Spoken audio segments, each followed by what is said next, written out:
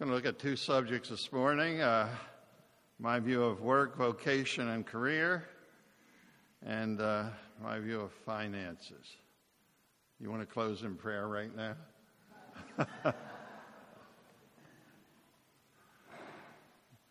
Since we were mentioning the distribution of 3 pennies, there was an airplane that was in trouble, and it was certain they were not going to make it. And there happened to be a clergyman sitting there. And a flight attendant came up and said, "Sir, we're in danger of crashing. Would you come and do something religious?" And he went to the front and stood there and said, "Would the flight attendants please come forward to take a collection?"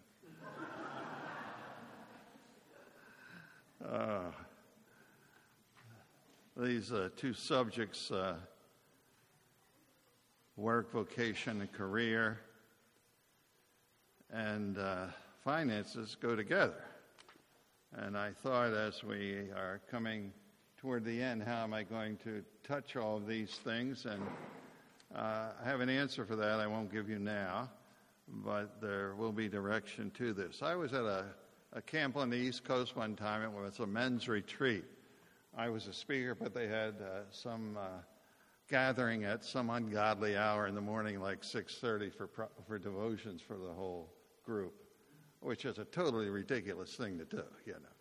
But nonetheless, that's what it was. And he was going to give a session on work. And his first statement was, "Work is a curse." Yeah. And I said to myself, wrong. Do you ever do that in a gathering? You sit there and say, "That's wrong." I'm glad people don't say it out loud generally, or it'd be echoing round about us, but that's wrong. And everything he had to say, consequently, built on that faulty foundation, was wrong. Work is a wonderful thing, right? Let's all say that. Work is a wonderful thing. It is. You also know what this stands for, TGIF. What's that mean? Yeah, and that's wrong. I always say, thank God for Monday. I really say Sunday, but Monday. Go back to school and teach. It's a wonderful thing, right? Whatever it is. If it is acceptable work, and we'll speak to that directly. Now, we have to make that distinction between work and the difficulties connected. When God created, and it's recorded in Genesis 1, he said, "Before the fall, everything I have made is under your hands. Now go and subdue it. Go bring it into specific order. And everything I've made is under your control." Man is king of the earth. That's how he was designated right at the beginning. In Hebrews we will read, "We see not all things subject to man." And in that same chapter in Hebrews chapter 2, we have a quotation from Psalm 8. And I'd invite your attention just briefly to that psalm. It's a magnificent psalm. And it's David writing a poem about creation. That's what it's about. "O Lord, our Lord, how excellent is your name in all the earth, who have set your glory above the heavens. Out of the mouth of babes and nursing infants you have ordained strength because of your enemies, that you may silence the enemy and the avenger." And this is the part that's quoted in Hebrews. "When I consider your heavens, the work of your fingers, the moon and the stars which you have ordained. What is man that you are mindful of him, and the Son of Man that you visit him? For you have made him little less than God, A little lower than the angels we have, a little less than Elohim, a little less than God. You have crowned him with glory and honor. You have made him to have dominion over the works of your hands. You have put all things under his feet, all sheep and oxen, even the beasts of the field, the birds of the air, the fish of the sea that pass through the paths of the sea. O Lord, our Lord, how excellent is your name in all the earth. He has put all things under the hand of Adam, man. We see not all things subject to man because of sin, but we see Jesus, who, Steve, in the millennium, will have all things under his hand. That man, Christ Jesus. This will be accomplished. All things will be under the hand of a man, the man Christ Jesus. But that's talking about our domain. Bring it into submission. Subdue it. Along with the work of doing that over all things, there is toil. Toil comes after the fall. It's the Now, what you do when that happens? This has happened to me. It happened yesterday. The thing goes off, you know. It's off right now. It's happened to me at both a wedding and a funeral. I learned. What you do is look around. And while you're doing that, you just reach in and hit the button. You know. You have to do that. It could be disastrous sometimes. That was very nice. That could be disastrous. Toil goes along with it. We all have toil associated with subduing whatever is our particular work object. Would you believe teachers of the Bible, in a professional way like Dave and I do, we have toil associated with it. I call it the professional days that we have a couple times a year. I also call that Protestant purgatory. If you're a teacher, you know what I mean. One year we made paper hats. Dave McLeod and I sitting there making paper hats when we're in our 50s and 60s. It was a trial of controlling your temper. Why am I sitting here making paper hats? It's teamwork. I don't wear paper hats. Nobody does. We don't need a team for that. Excuse me. I could get going on this. This is when Melza used to go. Need some coaching.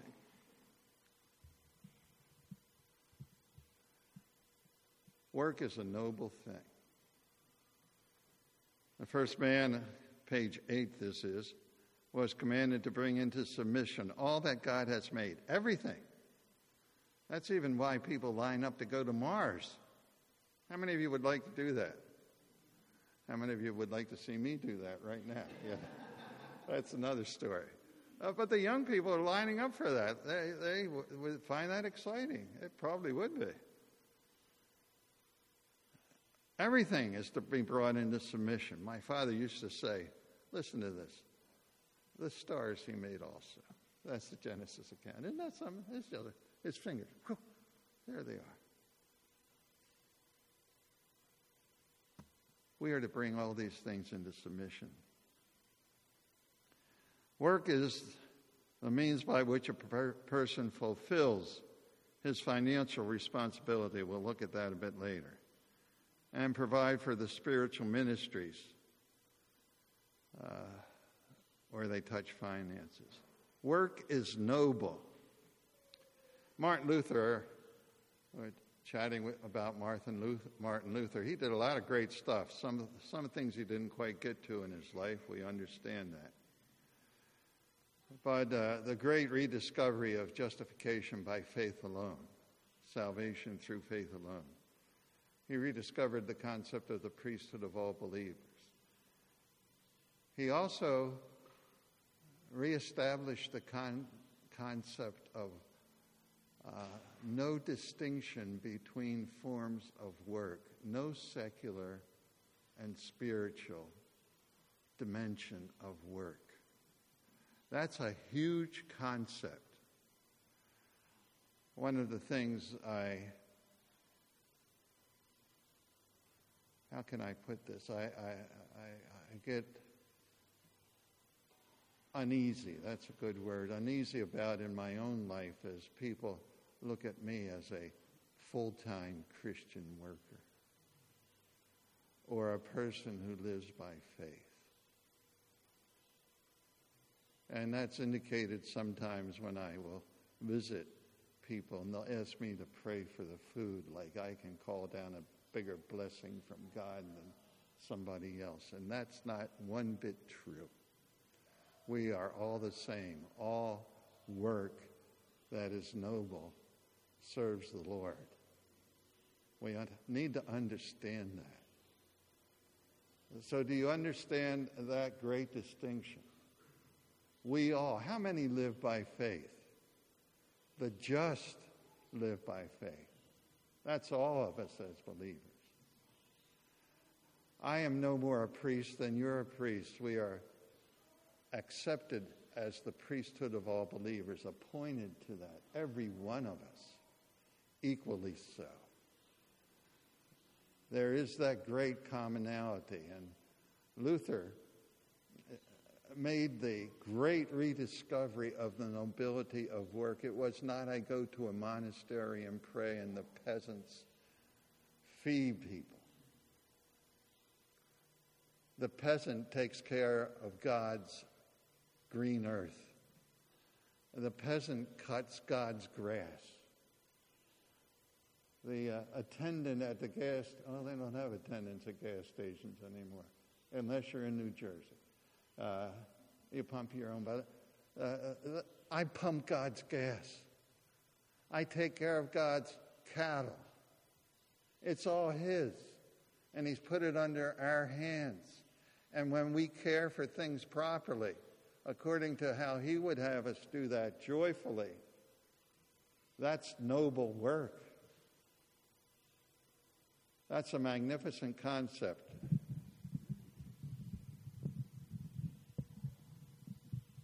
Thank you, sir. A work of serving God, right? A hand. It's all true. It's all true. And that is a great concept in the whole of the process. And that's the primary thought I want to leave with you concerning this whole concept of work. Work is the means by which the necessities of life are provided. It is not an end in itself. It is not the focus of life. Have any of you ever been asked this question? When you meet a stranger that will chat for a bit and they say, what do you do for a living? You know? That's not who I am. That's what I do. There's a difference. And we need to understand that. Who I am is altogether different from what I do. Luther made this great statement about work as well, and it's a good one. The best job you can get is the one you have. The best job for you is the one you have. Does that make sense? And imagine a job that you don't have is not as good as the job you do have. And that ordinary job can be turned into the glory of God. On one occasion, soon after graduating from Dallas, a lady and I were talking, and she said, I was on the way to start teaching a Mass. She said, are you ready to teach in a Mass? You haven't ever done any work. She meant secular work. I said, well, I'm a D person. Have you gathered that yet? A lion type? Ask me if I've ever been wrong. I'll give you an answer. Some of us have struggles that way. Well, when you can turn a lion loose, that's a bad thing to do. And I didn't like that. So let's start with this. my father was a banker, and he had a lot of connections with different businesses, consequently. So from early on in life, I got summer jobs that were really mean, but good. They were good for me. I learned a lot of stuff. Had a lot of jobs along the way. Great jobs. I enjoyed them all. And we can. I was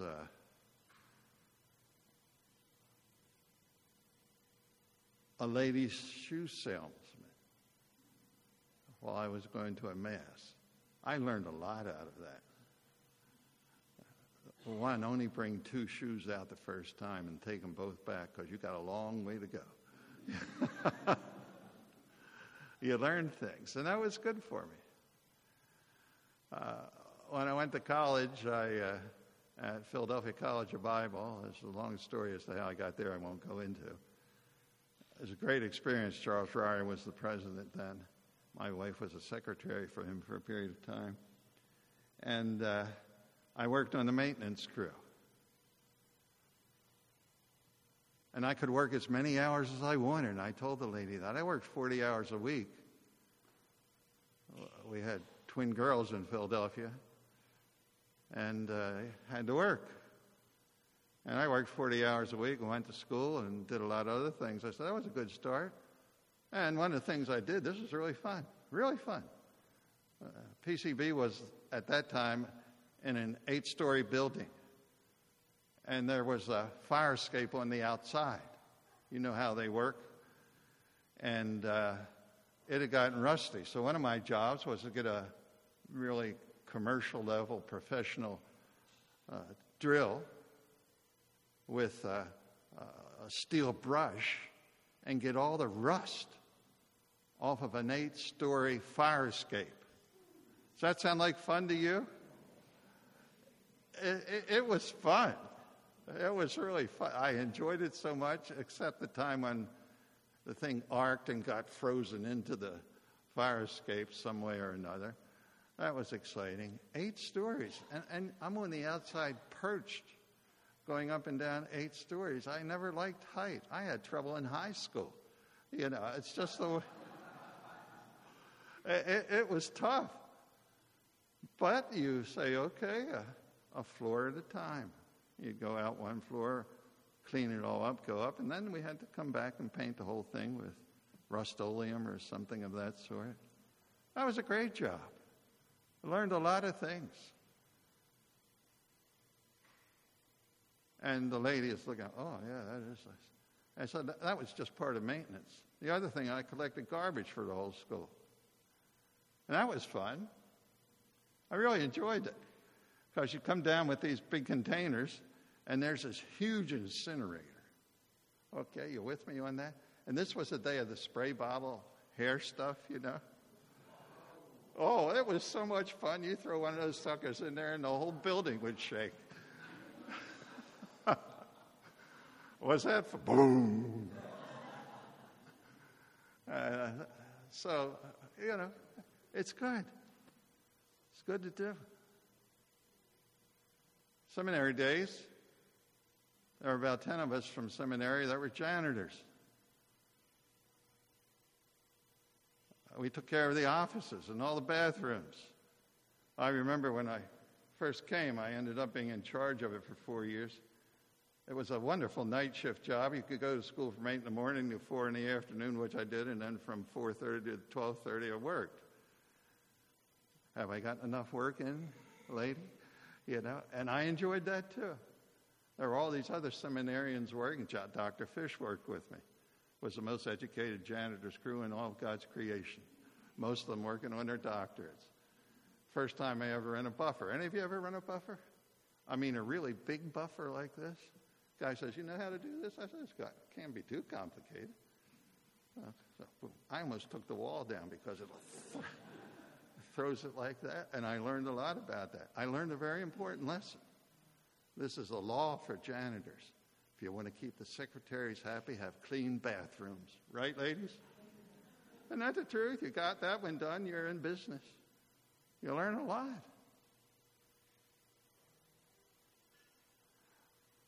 came to a Mass and in a few years was dean. We brought on a new faculty member, asked him to come, and he came in my office and said, Dave, mustn't be the will of God that I'd be here, because I'm not making it financially. You know what, I'm a really sensitive counselor. And I said, have you ever considered moonlighting? The Apostle Paul did that. Go make some tents. Well, he didn't make tents, but the equivalent thereof. And eventually got into our system of finances. Okay. Is that enough? All of that work, all those experiences were part of God's activity in my life, out of which I have a saying, never trust a preacher with soft hands. They don't know what life's about, okay? And there's truth to that. Dr. Smith always warned us at school, don't become institutionalized. There's more to life than just teaching at the school. And there is. There's family, there's neighborhood, there's friends, all sorts of other activities. Don't cut yourself off from the whole world. Right? You learn some things from doing it. Work is a noble thing. All of those things, being a janitor, burning trash, painting a fire, grinding and painting a fire escape. If you do it the right way, you're serving God in the doing of it. That's why we rejoice in it. That's why we do the very best we can in any job that we do. And Paul says that to servants. Be a good servant, for in so doing you serve the Lord Christ. That's a huge concept. Work is noble. We are doing what God wants us to do in a given moment, the way He wants to do it, without complaining, with all of our heart, joyfully, recognizing there's toil. One of the things I really enjoyed doing, and I have been banished from it. Katie and John won't let me get on the tractor anymore to cut the lawn. It's the most relaxing thing in the world for me. It's, well, 2 or 3. It's a wonderful thing. I had a custom, whenever I was done, to turn the blade off and just ride around. Do any of you do things like this? What was I doing?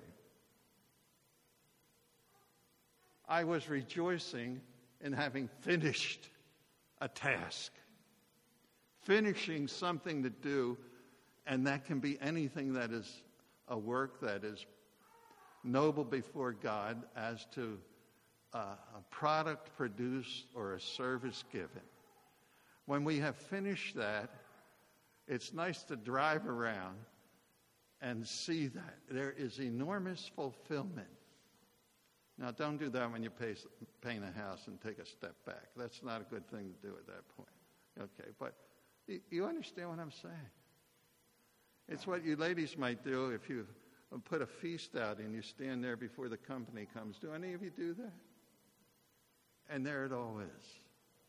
There's a concept of fulfillment, reward in work, doing something noble, realizing we're doing that for the Lord Jesus, administering things He has entrusted to us.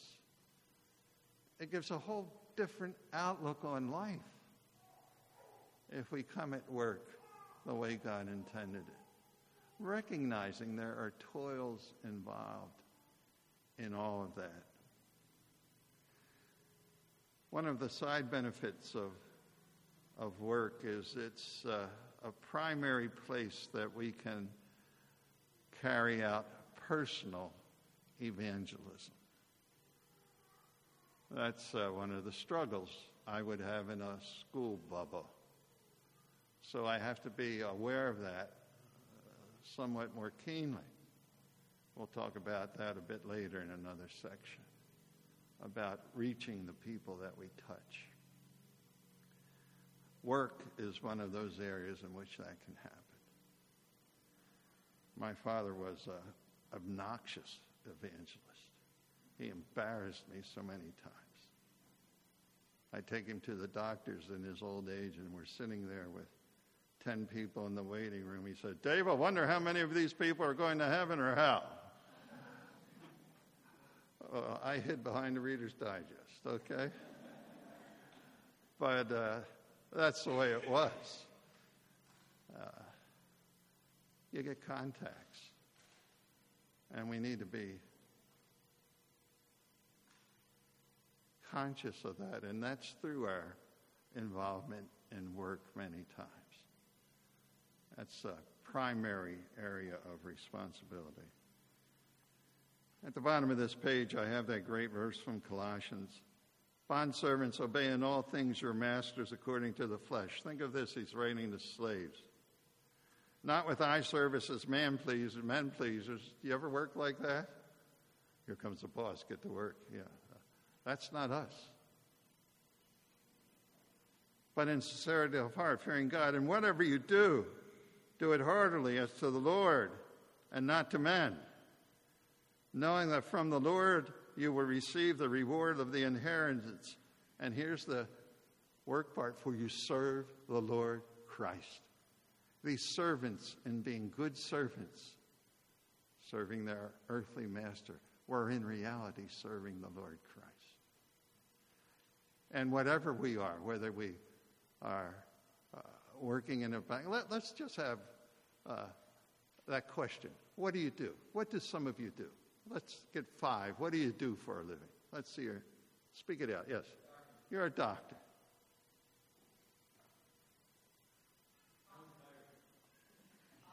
Author. Your what? You serve the Lord Christ. And you do. Christians don't retire. Right? We run till we're, I shouldn't say this the way I have, run till you're dead. Come up for a minute, would you? The pharmacist, yes. I will take away this memory from camp.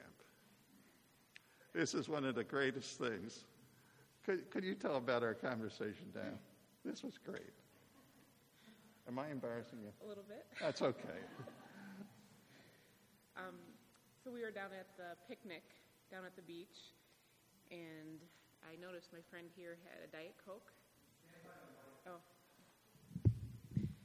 We were at the picnic down at the beach, and my friend here had a Diet Coke, which is my favorite, and so I talked about how he must have smuggled the Coke product in, since you can only get Pepsi here up at the point, and we were talking about other foods that might not be that great for us. But what was it you said you liked, the hamburgers or yeah, they something? were very nice. And I mentioned, I said, this is great. Go ahead. I said, don't worry about it. Eat it. That's what your liver is for. And I said, that's what I'm dying from. Yes, I had missed that yeah, part. I understand that. Well, isn't that beautiful? So yes, I'm glad I could make you laugh. Thank you for doing it. I'll take that home with me. I'll probably refer to that until my dying days.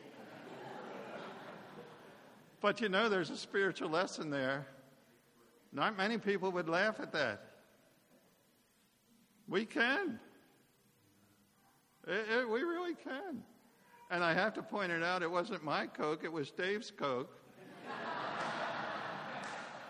that he gave to me as a servant of God. It all fits together. The Holy Spirit does things like that, even in our conversations. I love that. Yeah.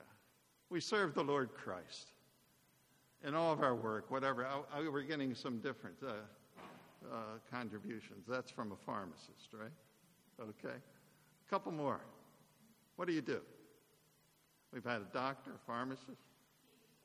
Pardon? Teach? Do you have professional days? Aren't they terrible?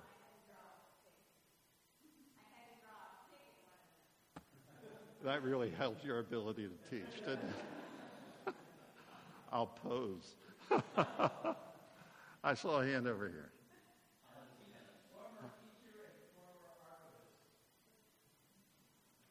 A detail man. In personality, you would be a beaver, taking care of the details. Go ahead. I'm also a beaver. I build sticks, the kind of tractor table. Bless you, my brother. I love to watch conductors. From a Eugene Normandy in the day who just did this, to Leonard Bernstein who really used a stick. Think of that. You get right where God is, don't you? He made it all. And you know more about that than probably anybody in the room. Wonderful thing. It's all serving God.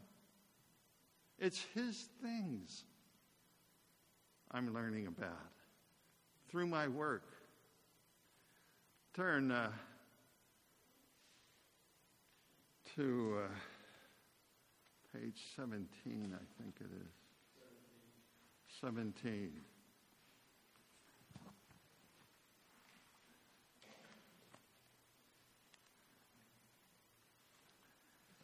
Steve has been telling us about the nation of Israel and their disobedience. Upon obedience, they would have been blessed. At Ebal and Gerizim, they make the promise to God, all that you have said we will do. And they called out the blessings and the cursings. And the blessings would be material prosperity if there was obedience. That's why in some of the general epistles writing to a largely Jewish audience, the writers will talk about a heavenly inheritance. We had to convince the folk from a earthly inheritance to one that is above. We function according to a different set of financial principles altogether. Not altogether, there are similarities, but with a different end in view. Obedience in that day brought you prosperity in the land. Obedience in our day, Jesus will say, will bring you persecution. There's a huge difference. Now, we'll enter into that kingdom along with the Jews, and we'll hear about that tonight, the kingdom. Looking forward to that. I'll be glad to get out. The tribulation scared me to death. That's an ugly scene, isn't it? But there's the other side.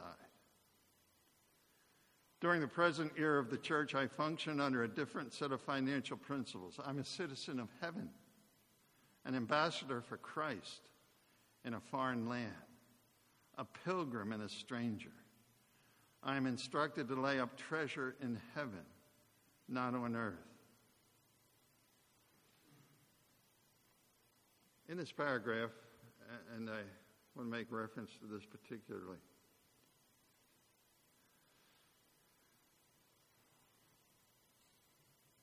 God may well bless us in different ways. Some people that are Christians suffer great persecution. Others do not. Some are very poor. Others are not. We preachers have a tendency to condemn the rich. Paul doesn't do that. That's important. And he will tell us that. He says, God has given us all things richly to enjoy. He should be willing to distribute, ready to share, not trusting in uncertain riches nor being haughty. Now that's a huge difference. I squirm frequently when people who are preachers stick the knife into me about finance. Making anybody that has more than 2 shekels in his pocket feel guilty about it. That is not a biblical stance. And Paul doesn't do that. He says, if God has blessed you at the end of Timothy, God's blessed you, don't trust those things. Don't think you're better than other people. Be ready to distribute, willing to share. And God has given us all things richly to enjoy. Do you all hear that message? There's a lot of guilt I can bear in the Bible that is genuine and right, and I better well bear that and straighten out my life. I will not allow, as best I understand the teaching of Scripture, someone to make me guilty for which things I should not be held guilty, and that's one of them. And that's an important concept to get hold of. Periodically, I will say what I said at the beginning. No, that's not right. And I can predict it at school. I teach this to the kids, and I say, listen, when you hear somebody at chapel, and this happens, let's all together say, no, that's not true. That would be a fun chapel, wouldn't it? Well, we don't do that, obviously. But we must filter out those things that are not in accord with Scripture. And if a preacher like myself is wasting all your time, wasting my time, I'll go to portions of Scripture that will give me some benefit while he's talking. Okay? At graduation time, I used to sit on the stage. I don't anymore, and there were these big stained glass windows. And where I sat, right behind the speaker's head up on the wall there, is one of the stained glass windows. It has 27 blocks of stained glass in it. And I'm counting them sometimes, because it looks like I'm looking right at the person, paying really good attention, and my mind is off on something else, because his mind is not on the Scripture. Okay? You ever do anything like that, David? Are you doing it right now?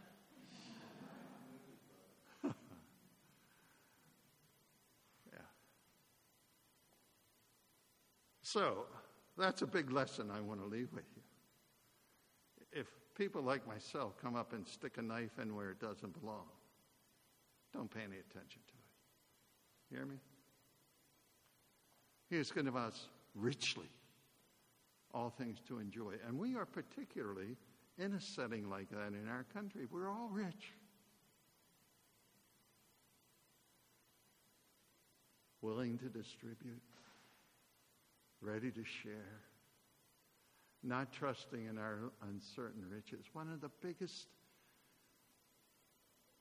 tensions of life would be to have the gift of giving and nothing to give. And that's where we find ourselves. We can give. I'd just like to read through these concepts behind which we can put a verse of Scripture, each one of them. I am to provide for financial obligations, secular and government. We've talked about that already under government. 1 Timothy 5, I'm to provide for family. In the family, children and Katie, children and elderly parents. And we do that. I'm to give financial needs to hurting saints, local and worldwide. I'm to give to those who minister and proclaim the gospel. Paul says that himself. He says, is it only Barnabas and I that have to go out and make tents? The labor is worthy of his hire. And we take care of that.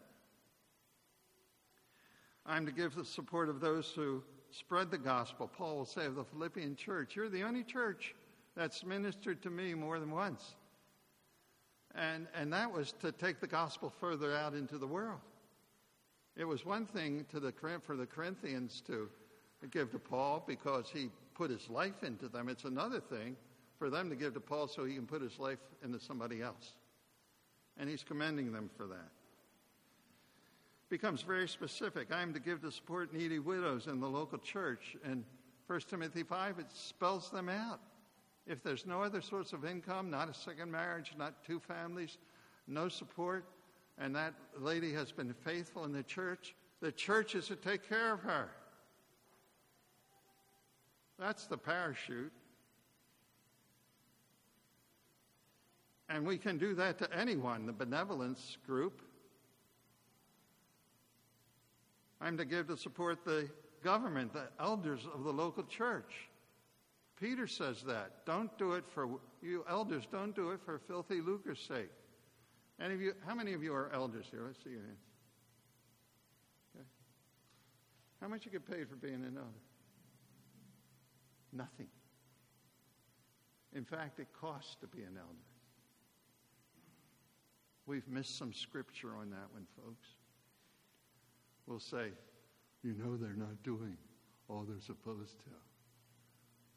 Well, I don't have enough time to, for the love of Pete. Give them a break. That's what Peter's talking about.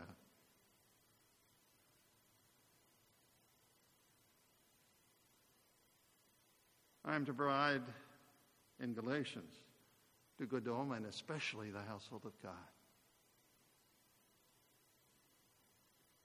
I am to provide for hospitality and generosity. In so doing, some of us have entertained angels unawares. Hebrews 13. Any of you think there was an angel that you had over for dinner? We've had a lot of demons, but I don't know about the angels, but that's what it says, unaware. Like Abraham and Sarah, when the Lord and two angels were on the way to Sodom and Gomorrah. And to do that generously. My brother and I figured out this. We did the entertaining in our home for visiting speakers normally, and we finally figured out that when they were there, we really had good food, and when they weren't there for a couple of weeks after, it was beans and applesauce and potato fritters. And we all liked that. Then we figured out we're eating this peasant food because of last week. And that's right. Be generous. That generosity is seen when Mary anoints the Lord. It was extravagant. And the apostles didn't like that. Extravagance is suitable sometimes, isn't it? That was more than ever needed. We had youth conferences when I was a teenager and off to a mass in a couple of years. And we had a conference, and it overwhelmed the resources that were available through the assemblies. My wife had been saving money to go to a mass, and she said, well, here, I'll write a check. This will finish it. That touched me. She was committed. Came a half year later, consequently. That's okay. It's where your heart is. It shows. Shows early. Be generous. This is not found, the last one is not found in Scripture, but I think it's right. We are to be personally frugal. That is how I conduct my own lifestyle. I'll still stand there and say, should I take the first-class cheese or the second-class cheese? Well, it depends on what you want to do with it. Second, it's not worth having sometimes the second, but you make choices. Why should we pause over 20 cents? Well, we should. That's for me personally. How am I to be to other people? Generous. Right? That's what it's about. And that's why we work. To take care of those responsibilities. That's not who we are. Who we are is this. We work so that we can do those things. We have a service to mankind or a product that's beneficial in one way or another. And we do that for the glory of God. And from the reward we get for doing that, the labor being worthy of his hire, we use that for the glory of God as well. Taking care of personal finances and all these other things in church life. We're called to that. Good stewards of the things of Christ. Let's pray that we bring about whatever adjustment we need in our lives. Father, we are thankful that you've given us all things richly to enjoy. We are thankful that you provide contentment in the necessities of life, being content with food and shelter and clothing. We pray that we learn to adapt to all the differences in between those two things. And whatever applies to us in our particular role now, we pray we may do that joyfully as good stewards of the things you have entrusted to us. Help us to have insight into your word as it impacts on how we live in the work world and in our financial responsibility. We pray in your Son's name.